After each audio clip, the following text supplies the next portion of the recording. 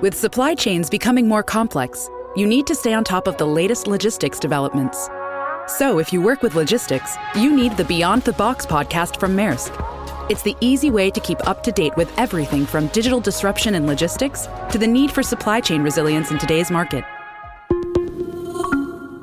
Find out more and keep ahead of the game with the Beyond the Box podcast on logistics insights at maersk.com/insights.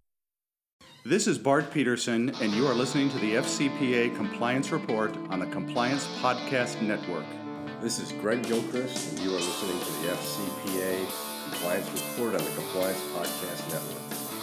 This is Dan DeMarco, and you are listening to the FCPA Compliance Report on the Compliance Podcast Network.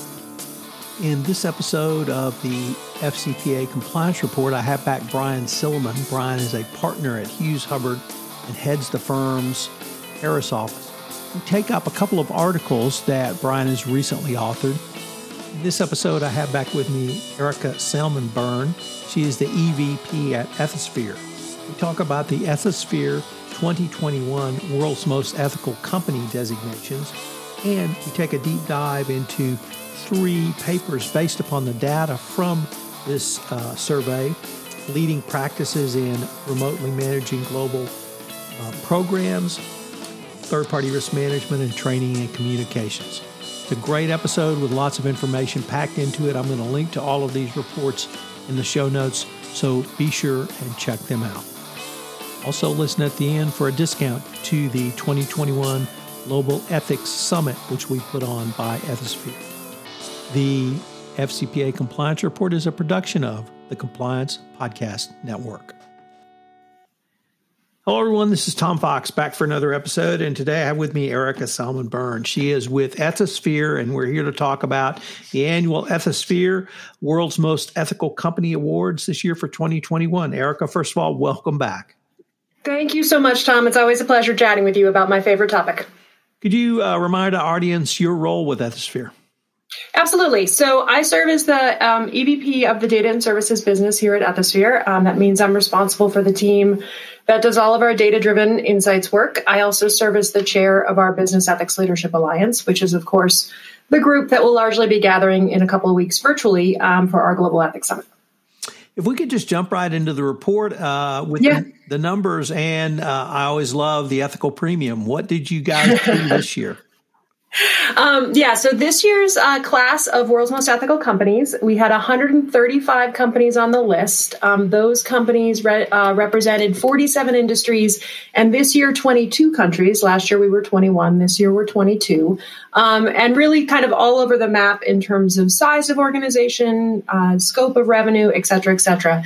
The ethics premium, which for those of your listeners who are not as familiar with that, is an analysis that we do every year of the stock performance of the publicly traded companies that are on our list. Obviously, we can't do a financial analysis of the private companies, and there are certainly private companies on the list. But for the publicly traded companies, this year's 5-year ethics premium was 7.1%. So that means that the companies that comprised our list over the course of the last 5 years outperformed the comparable large cap indices by 7.1%. So the ethics premium continues strong, Tom. That's 15 years worth of analysis we've done, and every year there's a degree of outperformance. It sure seems like a great investment. So what could you remind us again the methodology behind how you guys calculate this?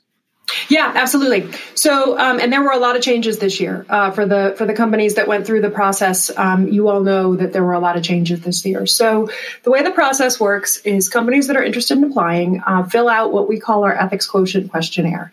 We've changed the survey every year. We do so with the assistance of our methodology committee. Many of the folks on the methodology committee will be familiar to your listeners. They are kind enough to grant us a little bit of their time so that they can walk through the survey from their expertise and help us make sure we're still continuing to codify leading practices. This year's survey was, depending on the skip logic, somewhere between 207 and 210 questions.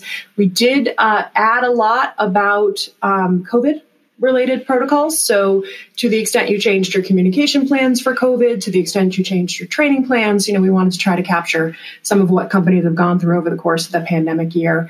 But you fill out the questionnaire, and then those answers are scored They're auto-scored based on the answers that you choose, and then you submit documentation to the review team that helps us validate the practices that you reflected in over the course of the survey responses.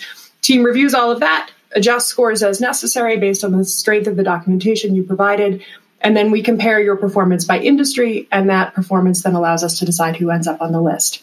Some of the changes that you would have seen in the survey this year, in addition to the COVID piece, we completely rewrote our traditional sustainability and corporate social responsibility section to really reflect the work that companies are now doing around ESG. So that section is now called Impact. We also put a lot of weight on the quality of your ethics and compliance program. It's about 35% of your score. Corporate governance is 20%. We, of course, look at your culture work. So how are you thinking about and supporting your culture of ethics? And then leadership and reputation. So it's a huge lift on our side, months of work. Yes. And, I still hear people say that it's worth just going through the process to apply. And even if they don't get the award the first time, the rigor that you guys require around that is really becoming an industry benchmark. Yeah, well, I'm delighted to hear that because it's certainly the way we feel about it. I actually have a lot of people who tell me I don't even actually go through the application process. I just look at the survey. Just looking at the survey is enough for me to know kind of where I am from a practice perspective, which is great. But yeah, no, it's, we take very seriously the amount of work that companies put into applying. And if you do apply, you get a scorecard that shows you kind of where your primary gaps were. So there is a definite focus on our side, trying to help companies improve. So what are some of the big picture items or numbers or even big picture tickets that you and your team have drawn from this year's WME? So there are a couple of things that I wanted to highlight for your listeners, Tom, and we're going to be coming out with a series of reports over the course of the spring. So our big annual conference will be virtual this year. That's, of course, our Global Ethics Summit. We'll be talking a lot about the data that we got from the process there. And then over the course of the spring, we'll be, as we historically do, issuing a series of reports, sharing some of the insights that we get from the process. But I wanted to highlight three things for your listeners today. One is we added a new question this year to the survey around the practices that an organization goes through to onboard a new director and which of the control functions would a new director meet with as part of that process. We gave, the traditional answer options: legal, finance, HR, and of course, ethics and compliance, internal audit, et cetera. And ethics and the companies who responded indicated that 84% of them said that their new directors would meet with the ethics and compliance team.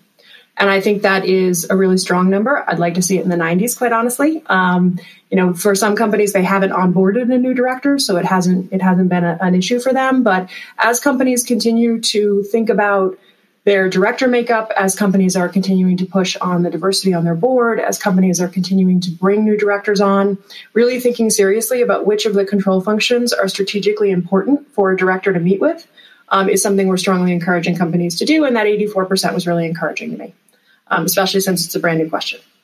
We also asked a series of questions about liaison programs. I think, as we think about the COVID experience and some of the things that we're going to take away from the COVID experience, one of them is you can't be in all places at all times, right? I think a lot of compliance teams felt the limitations of their staffing pretty strongly.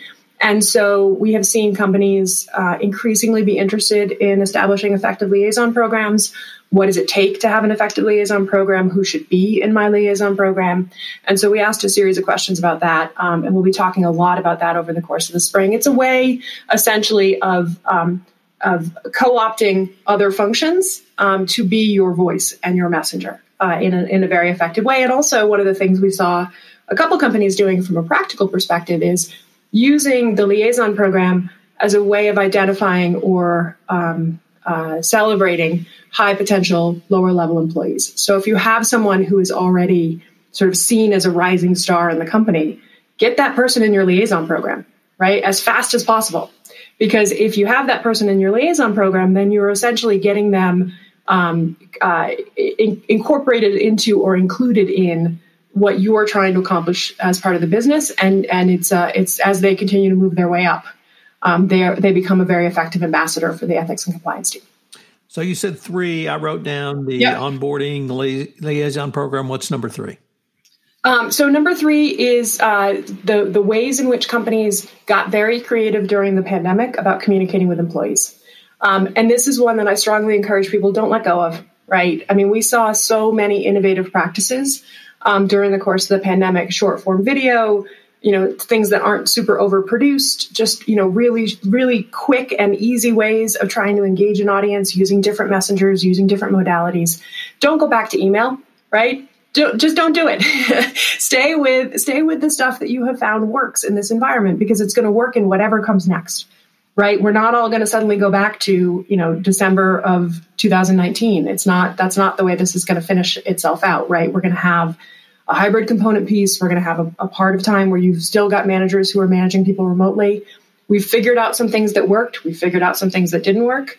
And let's really hold on to those. So that's the other thing is, we saw a lot of great examples of, augmented reality enabled training and short form video and, really innovative attempts at communicating and connecting to employees. And I hope those continue.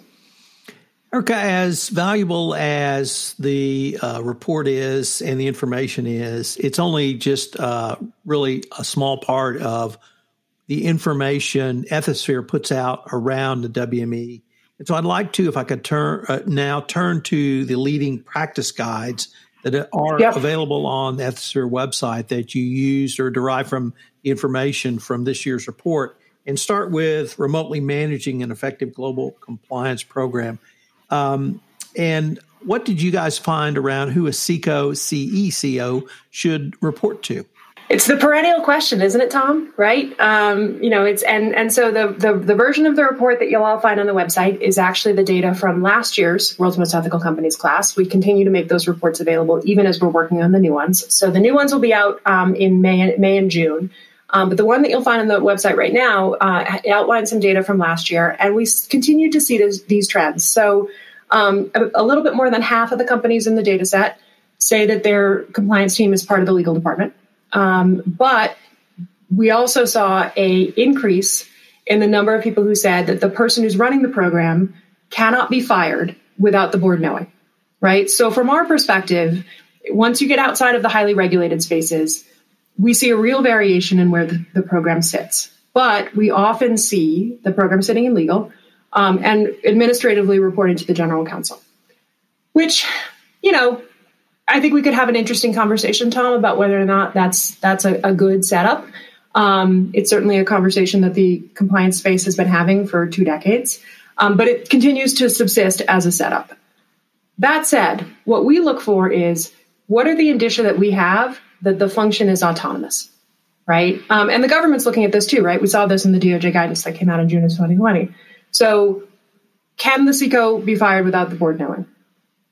Who does the performance evaluation of the person who is serving as the CECO?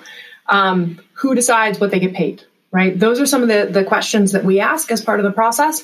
And we ask those questions because aside from what the org chart says, those are some of the things that give us a little bit of an indication as to whether or not the function is truly independent. And at the end of the day, that's really what everybody's looking for is this a function that, like audit, could take misconduct directly to the board as needed without having to filter through somebody else. So, do you sit in executive session with the committee chair or with the committee rather? Do you have regular telephonic conversations with the committee chair? Those are the kinds of questions we ask, and that's some of the data we'll be coming out with later this spring. Erica, there was some interesting information around mergers and acquisitions.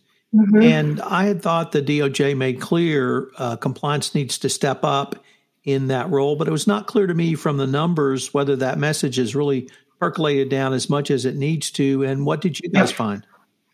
Yeah, no, it still needs to percolate further, Tom, without question. We saw some practices, and so in 2020, we saw that a lot of compliance programs were involved in mergers and acquisitions related conversations. We saw that trend continue. It's a couple percentage points higher this year than it was last year. But at the same time, it's still not where it needs to be, right? If you are a company that is engaging in M&A activity and you are not looking at whether or not you are buying a problem from a compliance and ethics perspective, then you're really not discharging your responsibilities as far as we're concerned or as far as the government's concerned. The DOJ guidance, the June 2020 guidance made it very clear that compliance needs to have a role. Now, the challenge is, right, what does that mean? Does that mean that you need a compliance person on the diligence team? Does that mean that you need a compliance checklist as part of the diligence process? Does that just mean that you've got a compliance person who's looking at what's in the data room? Every company's got to figure that out for themselves, depending on their risk profile and how much M&A they're doing. But I will tell you that the best companies that we look at have a member of the compliance and ethics team on the diligence team process. We actually wrote a playbook on this in the Bella community because we got so many questions about how to do M&A effectively. We went out to Bella members that do a lot of it and do it well. And we wrote a playbook of here's what you think about pre-acquisition, here's what you think about post-acquisition.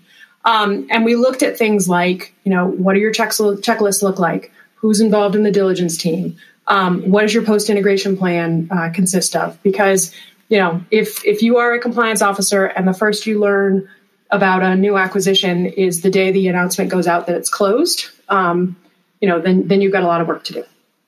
You spoke about employee liaisons a little bit earlier, but I wanted to ask in this specific report of leading practices, what did you see around best practices for how an employee liaison is used, particularly outside the United States? Yep. It's a good question, Tom, and it's especially a good question as people, kind of think about how they're structuring those programs.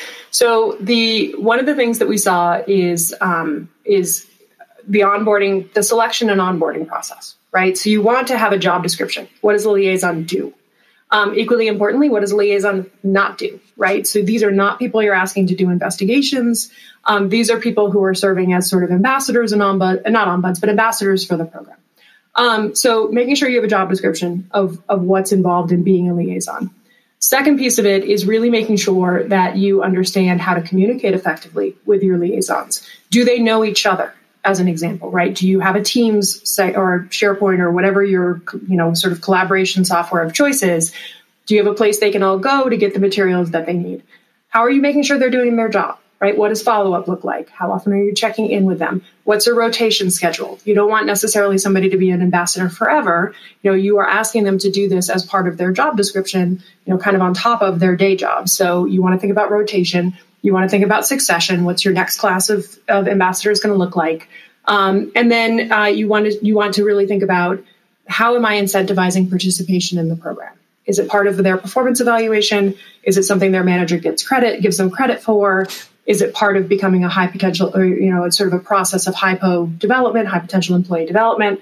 Those are some of the key things that you want to look at when you think about the design of your liaison program to really make sure that you're doing something that is meaningful, that the ambassadors would say is meaningful, and that is having the kind of impact that you want it to have. What does this year's report show around best practices in the area of incentives in a compliance program? Yeah, it's a good question because I think people have really been trying to figure this one out for a while. So there are a couple of trends that we saw. One is increasingly managers are being asked to make sure that their employees discharge all of their compliance responsibilities, right? So whether that's timely disclosure of conflicts of interest, timely processing of pre-approvals, less, I was going to say on gifts and entertainment, but none of us are entertaining or gifting. So, a little bit less of an issue this past year. But, certainly for sure on your pre-approval and then training, right? So increasingly seeing that managers are being asked to be responsible for their employees completing their training obligations on time, as opposed to the compliance and ethics team incessantly chasing people with increasingly nasty emails, right? Which has, been the way that a lot of these things have worked in the past. So thinking really long and hard about that aspect of it and what does a manager's set of responsibilities look like? We're seeing a lot of thank you programs. So, if you have an employee program where that allows employees to thank each other, making the ethics piece of it part of that.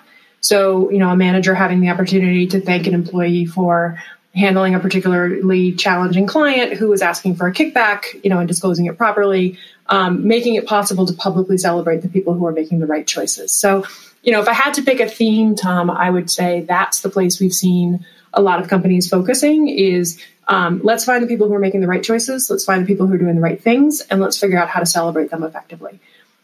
I have only in a handful of cases seen what I will consider to be really effective metrics on a performance evaluation around ethical behavior, right? Most of what I have seen is incredibly subjective. And most managers, when you talk to them, say, of course, all my people are good people. So I'm going to rank them a 5 or whatever the highest number is on, doing the right thing category. You have to give managers really, really specific guidance about what doing the right thing looks like if you want to try to incorporate that in the performance evaluation process. And it's a big challenge, without question. Like, we haven't really figured that piece of it out yet. So looking at metrics, looking at measurable things, speed to completion of training is one metric that I've seen companies using. What is the team that gets all their training done fastest as an indication of how seriously they take their compliance obligations? So think about what the things are that you can really measure to take some subjectivity out of it if you're trying to design that kind of a program. The second leading practice guide was around the continuing bugaboo of third parties. And you had a section on onboarding and due diligence. And I guess I have to ask, why is this even still an issue? And what did the numbers show you this year? Yeah, it's interesting.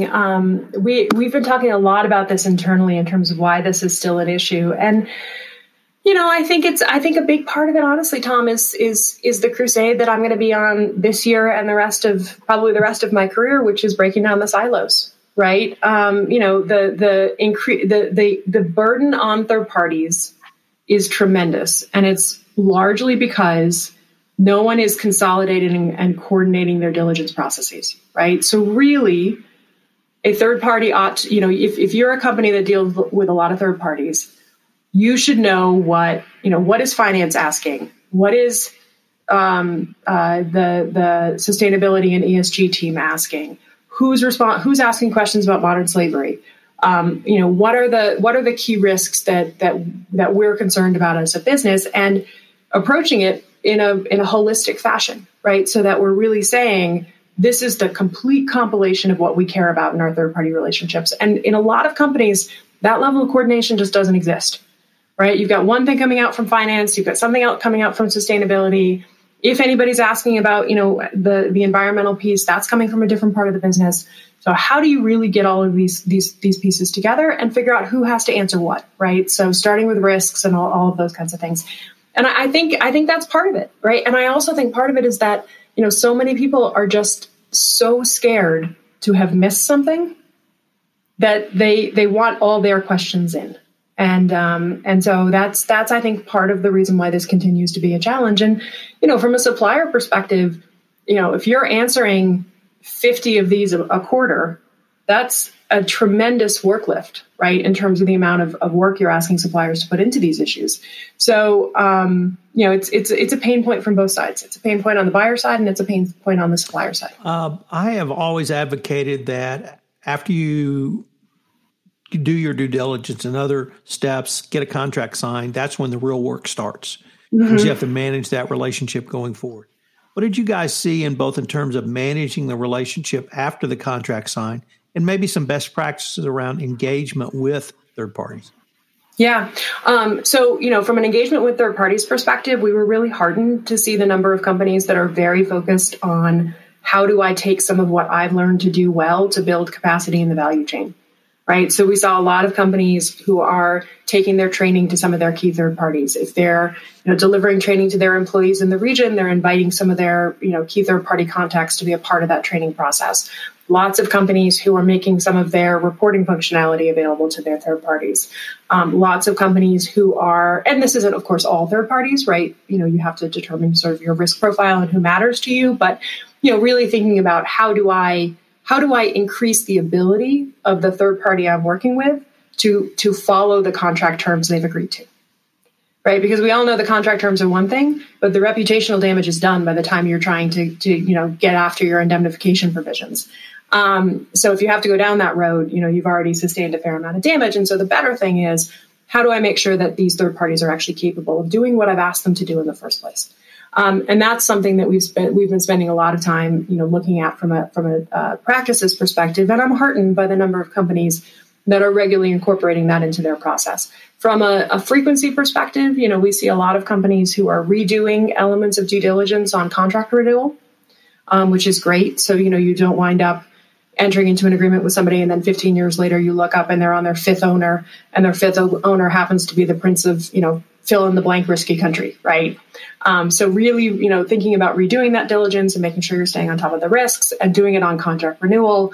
A lot of companies working very closely with the business owner of the relationship to make sure that they understand the risks that the relationship might potentially be causing to the company and can be an issue spotter for the compliance and ethics team. Those are some of the practices we saw that really heartened me in this area. What about in the area of auditing and, more importantly, monitoring of third parties? Mm-hmm. So auditing has not advanced tremendously, particularly not in 2020. Not surprisingly, it's, because none of us were doing on-the-ground audits in most countries. So auditing stayed pretty flat. Monitoring, however, has come a long way, particularly with some of the technology that's now available. So, thinking about how do I keep my how do I keep a remote eye on the activities with third parties? So maybe you're transaction monitoring, maybe you're looking at reseller contract levels. We've worked with a couple of companies who are using contract volume monitoring to keep an eye on some of their resellers and distributors in foreign countries. So the technology is starting to enable some very exciting advancements on the monitoring side. And for those companies who do a lot of work with third parties who are not thinking about things like round dollar red flags, right? So if somebody's submitting a contract that is fully in round dollar, that gets that gets flagged for a second level of review. Or invoice rather, that's fully round dollar that gets flagged for a second level of review, or same invoice level for multiple months in a row. If you're not on a retainer, that would get flagged for a second level of review. So that kind of monitoring is increasingly being enabled by the technology, and that's a really exciting thing to see. The third of the trilogy of leading practice guides is around training and communications. Yep. And you gave us some thoughts a little bit earlier on the types of communications you should use and, more importantly, not use. But I was wondering if you might be able to relate about building out an entire effective compliance training program and what the numbers showed you that some of the top companies are doing. Yep. It was certainly an area that companies spent a lot of time thinking about this past year because, all of a sudden we found ourselves in a very different set of circumstances in terms of where employees were. And we saw some great stuff out of companies. And I think the most exciting thing to me that we saw is a real focus on what the academic research tells us about how people learn. And so, instead of what I have historically called trainer at the center training, right? So what, as the compliance officer, what are the things that I need people to understand? Instead saying, okay, employee at the center training. What knowledge am I trying to transfer? And how do I really do that effectively for this particular audience? So things like surveys embedded into your learning management system that help to auto-assign courses, right, is one thing we've seen companies doing. So instead of relying on job codes to figure out whether or not somebody needs a particular training course, instead you ask them a series of questions at the front end when they create their training profile. That training profile for the year then figures out which particular courses they need to complete in a given year. So you're really capturing people based on what they say they're doing for a living, as opposed to what multiple HRISs might tell you they're doing.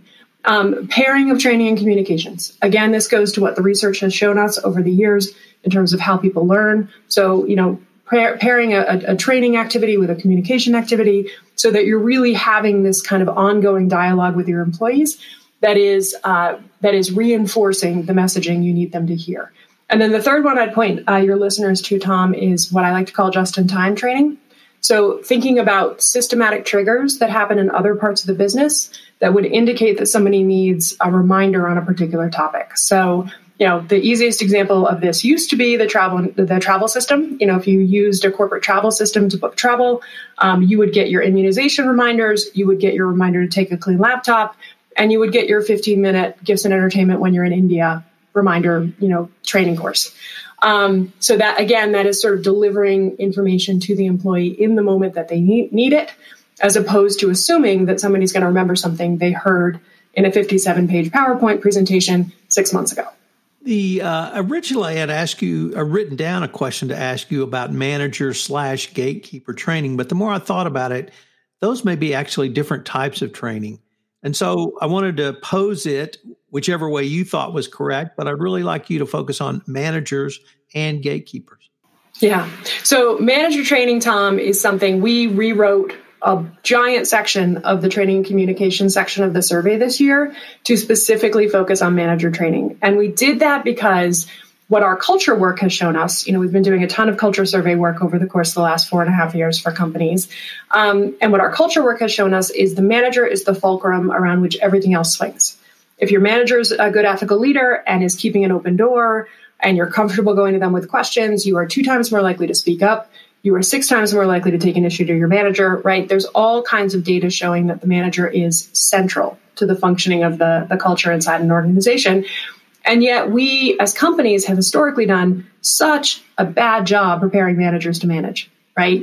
Most people who get promoted to be a manager get promoted because they were good at the last job they were doing, right? They did not get promoted because they knew how to manage people. And we don't always then really train them on how to do that, right? They get a training on how to use the performance evaluation system and how to approve an expense report and how to approve a time off request. But how to keep an open door, right? How to accept information that may not be positive with an attitude of gratitude and then take action on it. We have historically done a bad job of those kinds of things. And so this year we focused very specifically on how are you prepping managers to be good ethical leaders? And we got some really, really interesting results. Fortunately, a majority of companies are dedicating some time to this. Many of them are still embedding it in mandatory sexual harassment training. And the challenge with doing that is the context, right? If you are training a manager on how to hear an employee complaint in the context of harassment training, then they're going to hear that information in the context of harassment. And then if I come to you, Tom, as my manager, not with a harassment issue, but because I'd like to hire my cousin, right? You're not automatically going to port those skills over so that, you're using them in that context as opposed to in the harassment context. Also, quite frankly, some of the mandatory sexual harassment training is the kind of thing that people don't really want to take. And so if you're trying to engage in a conversation about being a good ethical leader, that may not be the best place to put your training if you're asking people to sit through something that's 2 hours long. It may be something that gets lost in the message. So the good news is companies are thinking about it. The bad news is not everybody's putting it in the place where it's going to be best received. But I anticipate that this will be an area companies continue to focus on.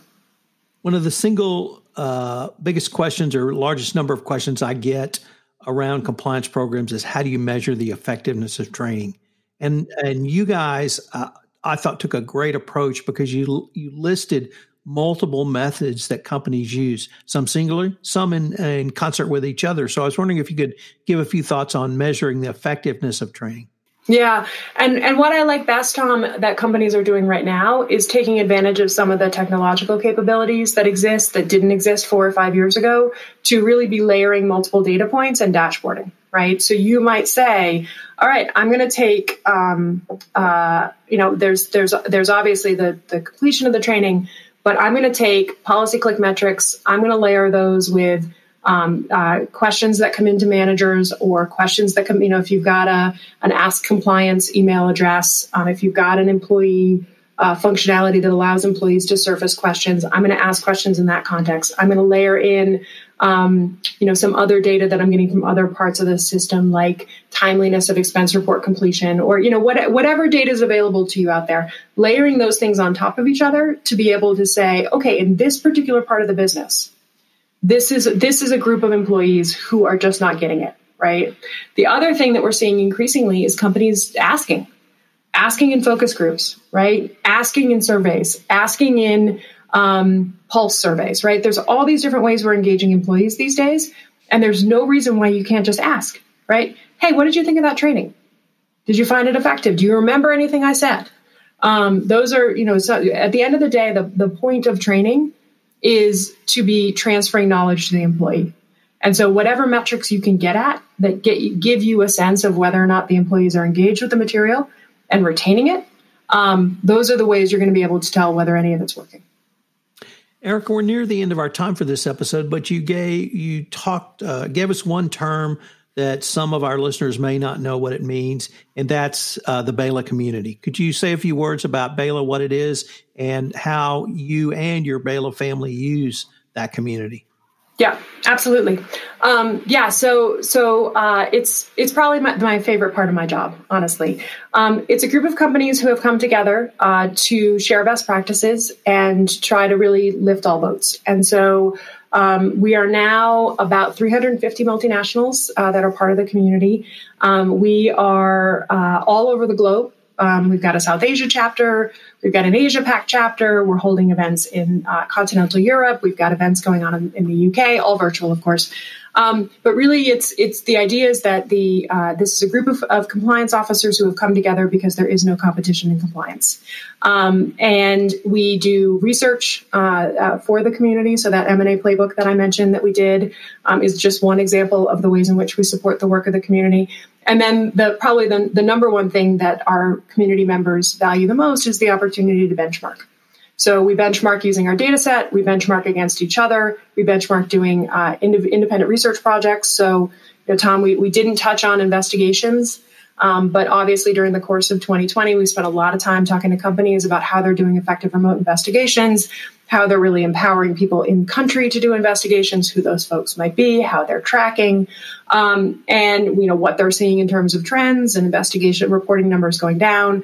So all of those pieces are ways in which we support the work of the kinds of companies that are really looking to elevate the effectiveness of their programs. Okay, if anyone wanted any more information on any of the reports we've talked about or the 2021 WME and the upcoming conference, where could they go?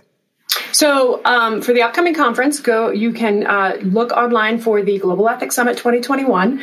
Anybody listening who is interested in registering for the conference that is coming in because of the fact that you follow Tom, you can use TomFox15 as a discount code for the GES.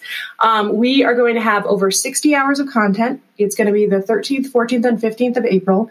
It's all virtual, of course, as everything is right now. Everything will be on demand and available for play after the fact. So if you miss something, you can always come back. Some of the panels I'm really looking forward to, Tom, we've got a behavioral science, what to know from behavioral science in the context of the compliance program. So we're going to be hearing from some cognitive psychologists and other people who are coming from the behavioral sciences side, who are going to talk to a compliance community about how to use those insights to really more effectively communicate with employees. We're going to be talking a lot about ESG and how it intersects with the ethics and compliance program. The number one leading topic right now in our little March Madness style head-to-header is measuring ethical culture. So we're going to be talking a lot about culture and how you measure it and then what you do with it once you have your metrics. So definitely check out the GES. We're all super excited about it, as you can probably tell. For World's Most Ethical Companies, you can go to worldsmostethicalcompanies.com. That will have the reports. It'll have the insights on this year's WME class. And then, of course, next year's process opens in August. So if you are a company who's interested in potentially exploring that, you can keep an eye on our website for the launch of next year's WME process a little bit later in the summer. I'm on Twitter and LinkedIn at eSalmonByrne if anybody wants to follow what we're up to. But it's a really exciting time to be in the space, Tom. There's so much intersection that's happening right now, whether you look at what communications is telling us about how to effectively engage employees, or what the technology is enabling us to do in terms of finding the folks who need help. You and I have both been in this space for a long time, and I would say it's the best time to be a compliance officer from my perspective. The only thing I would say is that every time we visit, it's the best time. And that's why this is such a great profession. Absolutely. Erica, I can't thank you enough for coming on. This is a great report. It's of huge help to the entire community, and I'm looking forward to the GES this year. Great. Thank you, Tom. My pleasure. Hello, everyone. This is Tom Fox again. I'd like to thank you for listening to this episode of the FCPA Compliance Report. As Erica noted, listeners to this podcast can get a discount to Ethisphere's 2021 Global Ethics Summit. Enter the code TomFox15 for a 15% discount. Also, go to the Ethisphere site and check out the 2021 World's Most Ethical Companies Awards and the reports that we talked about during this podcast. I'm going to link to all of those in the show notes. Thanks again for listening, and I hope you'll join me again next week on the FCPA Compliance Report. The FCPA Compliance Report is a production of the Compliance Podcast Network and a proud member of C-Suite Radio. This podcast is a part of the C-Suite Radio Network. For more top business podcasts, visit c-suiteradio.com.